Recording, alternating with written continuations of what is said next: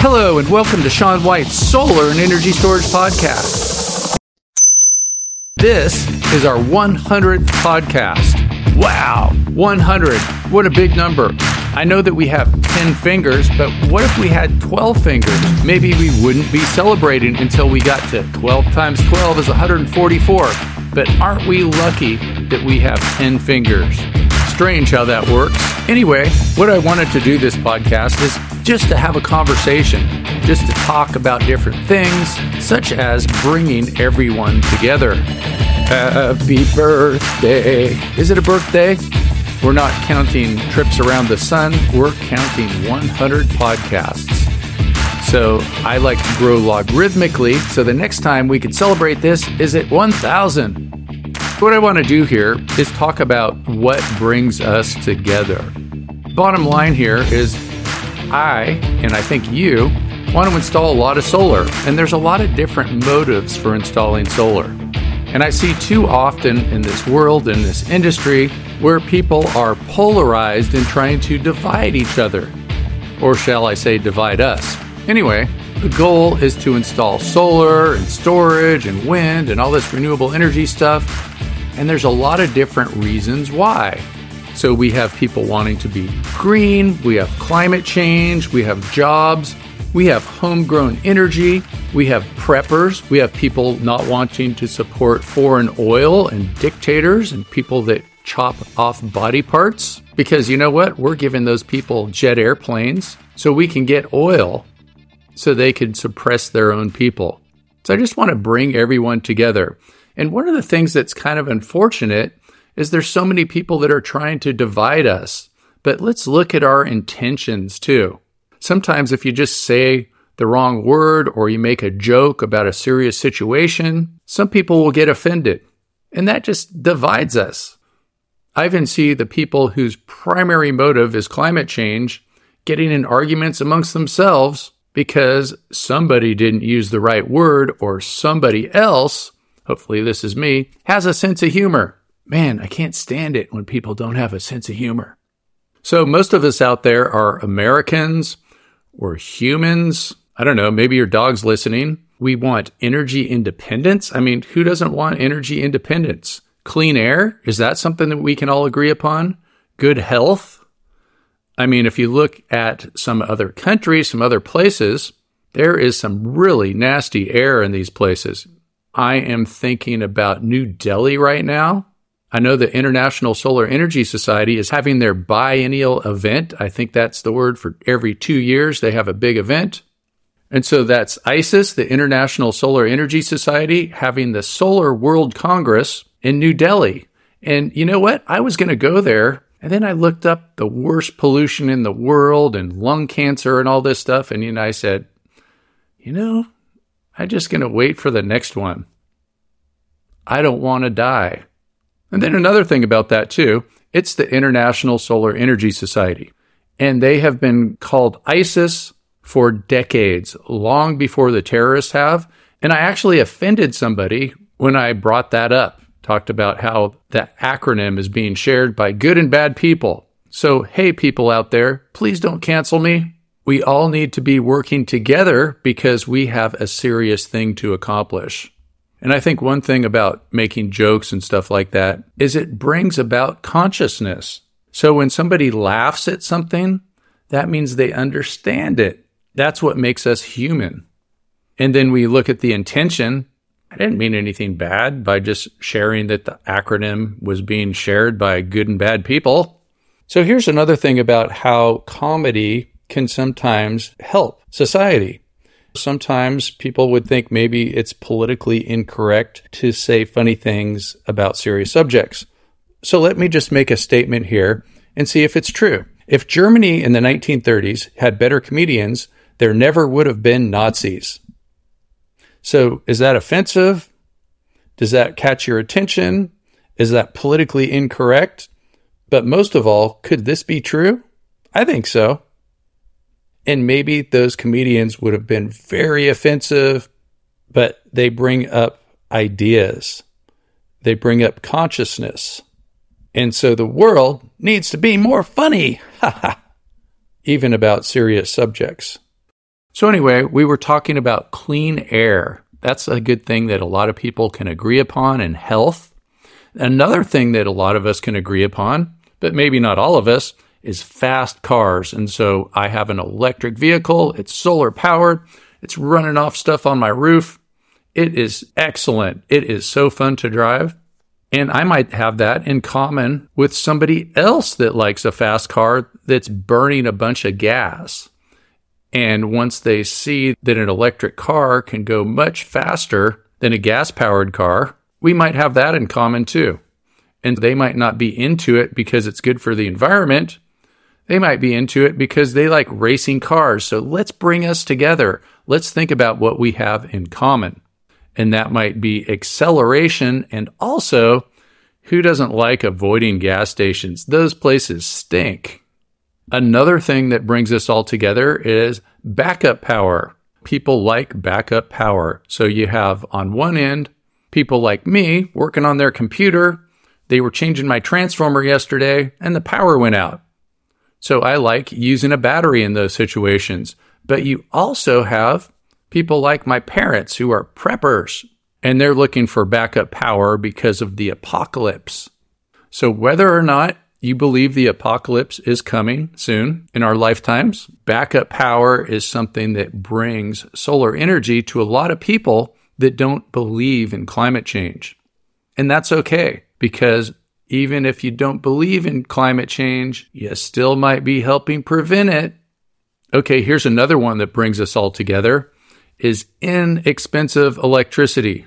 Who doesn't like inexpensive electricity? And if we go back far enough in time, we might see that electricity from renewables was a lot more expensive. But hey, get with the times. Solar and wind are the cheapest forms of electricity in the world. And that is the truth. I mean, we're talking some contracts for under 1 cent per kilowatt hour. So if you are not a climate change denier, so that means that you believe in climate change being a big problem, then you might consider that we have a climate change emergency. How do you best counteract that? You don't do it by dissing on people and making divisions. You bring us all together, put us all under the same tent. I remember one time at the American Solar Energy Society, that's ASUS, the ASUS conference, this was a number of years ago, they had a speaker there that was from what was called the Green Tea Party. Do you remember the Tea Party? They were a conservative group, and they didn't believe in climate change, but they believed in resilience and having backup power and things like that. So I thought that was pretty cool, bringing people together, instead of getting in a big fight over things that they don't believe in and don't have in common. They got together and talked about what they did have in common. I thought that was really cool. But hey, I might be one of those people that believes that climate change is an emergency and that the climate hasn't changed so fast since the asteroid took out the dinos. That's 180 million years ago. Plus, that event was getting colder. And we can have some super volcanoes in there that change the climate really fast. But maybe we're just getting ready for a nuclear winter. Heating it up so it doesn't get so cold. Shoot, I hope not. Sorry to bring that up. And I don't mean to scare people when I say nuclear winter, because I know that's like totally scary. Well, maybe I do mean to scare people, I guess. But I don't mean to offend anyone. So I think this is a very serious thing. And perhaps the difference between a nuclear war and not a nuclear war is making homegrown energy, solar energy. So we can prevent a nuclear war perhaps by not arming dictators, fighting over oil. Oil is a resource that's only in certain areas. A good percentage of it is in Saudi Arabia. And we give them so much money over there, they to go take day trips in wide-body jet airplanes. Maybe they can develop technologies that we don't want them to develop. But the thing about renewables, especially solar energy, is it works everywhere.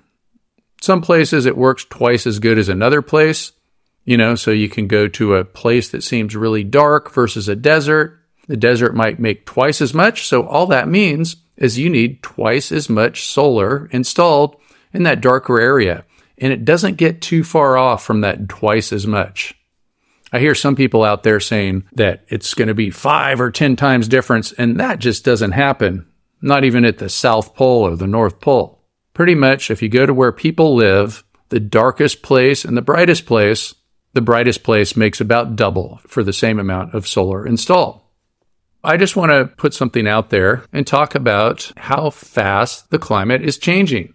Usually, when the climate does change, because, it does change over long periods of time, but it's never changed this fast.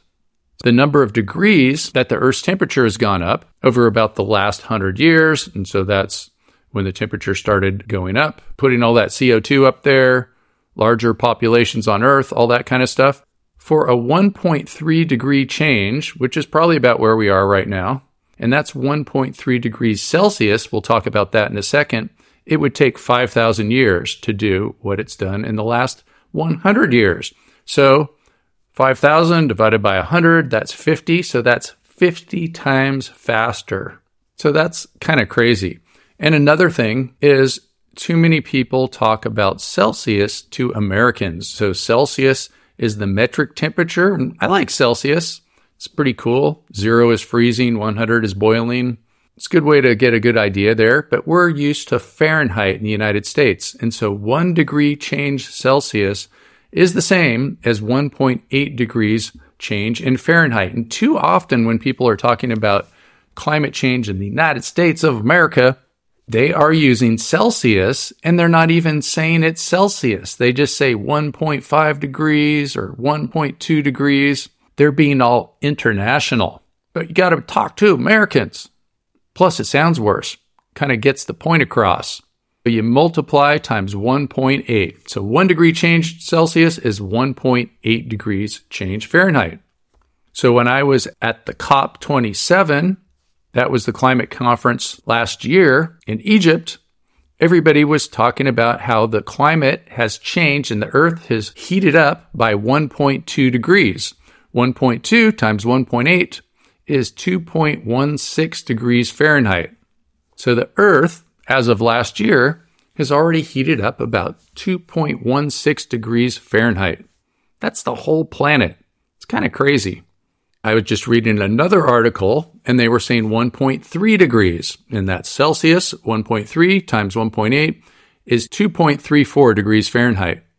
And then the big number that we've been trying not to cross, that looks like it's inevitable that we are going to cross, because even if we do nothing, the Earth will still keep heating up because of what we put up there in the sky. So that 1.5 degrees Celsius times 1.8 is 2.7 degrees Fahrenheit. Then another number that's kind of crazy is 2. What a crazy number, 2. 2 degrees Celsius times 1.8 is 3.6 degrees Fahrenheit. And that's another scary number that they talk about at those climate change conferences. So I was just recently in Alaska, and you might think that people up there in Alaska probably don't care too much about climate change, especially in the winter. They are freezing, putting duct tape over holes in the walls, putting more wood on the fire. It can get cold in those places. But you know what recently happened up there? Let's talk about Juneau, the capital of Alaska. It's kind of the southern part of Alaska, too. They call it Southeast Alaska. They have this really cool lake with this really cool glacier. It's called the Mendenhall Glacier.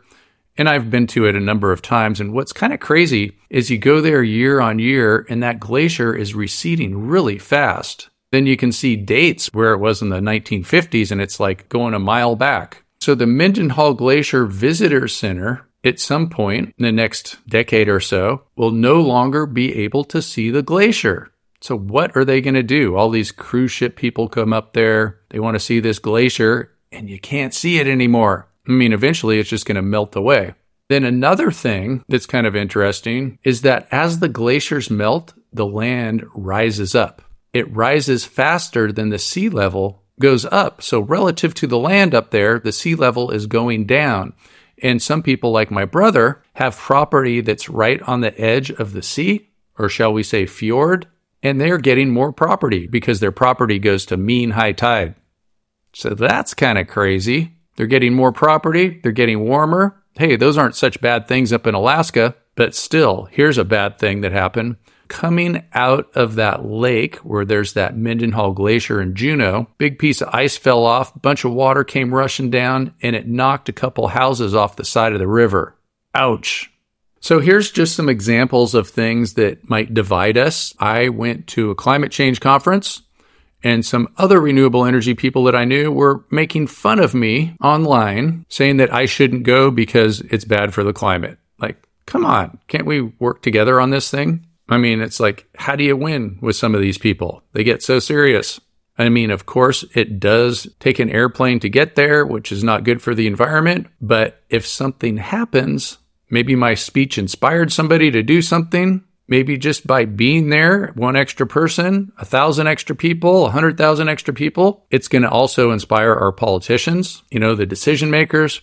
So dissing somebody for going to a climate change conference, probably not the best thing that somebody can do. And then dissing me for making jokes about a serious subject, like making fun of dictators and forced labor. I think those things are bad. I'm one of those people that does like human rights, making jokes, sort of like making fun of the idea that we have all these tariffs for solar modules because of things like forced labor. And then we don't have tariffs for bifacial modules because somehow it's not so evil when it's bifacial. Anyway, let's get everyone on the same team. If we divide people, we lose. If we join people, we conquer. So, yep, that's right. Let's get the hippies and the rednecks together. Let's get the climate change believers and the climate change deniers together. Let's get together. Figure out what we have in common. Everybody loves homegrown solar energy, and let's change the world for the better. One thing that I've thought of over the years is that if some person 20 years ago can live off-grid with solar and make all their own electricity, which is true, and I know people that are living off of those 20-year-old systems that were way more expensive than they are right now. If somebody can do that by themselves, very isolated, very far away, then people that are connected to the grid that can share electrons, they can do that too. And we could get the whole world on solar and wind. It's the people that say, oh, this can't happen. It's come up with all these excuses. It can happen. A couple of times I've done some different calculations too. If you think about it, what if the whole world took off a week, a month, a year, or equivalent, and just spent that time and energy converting to renewables? It would easily happen with a whole 8 billion people working a year on it, or equivalent, 1 billion for 8 years. It's going to happen. So don't be negative, be positive. But remember, if positive connects to negative, that's called a series connection. That's how we increase our voltage for solar modules. Yep, I just couldn't help but educate you a little bit towards the end. We can call that a string now, according to the 2023 National Electrical Code. PV modules in series, a string, no longer just a PV source circuit. So, thanks for listening. And if you want to learn more about solar and storage, go to Solar, SEAN, that's SolarSean.com. And thanks for listening to Sean White's Solar and Energy Storage 100th podcast. Wow, 100. Woo!